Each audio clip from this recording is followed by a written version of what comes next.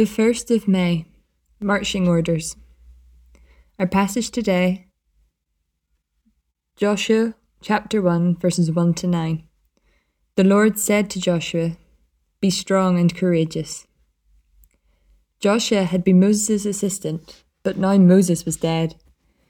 It now fell to Joshua to take over and lead the people of Israel into the land God had promised to give them. It was a big responsibility. I think Joshua must have been really worried, scared even, because 3 times God said to him, "Be strong and courageous," one time even saying, "Be very courageous."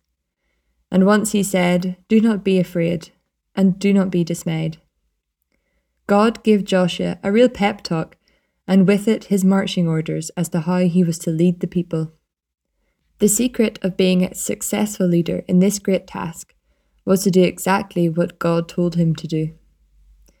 We will probably not be called to do great work like Joshua was called to do, but there is something every Christian is called to do that is vitally important, and to do it well, we need God's help, and we need to stick to God's marching orders. God calls each Christian to be a good soldier of Jesus Christ. 2 Timothy 2 verse 3. You see, in the world we live in, so many people know nothing about the Christian life at all. They don't go to church, they may never hear the gospel.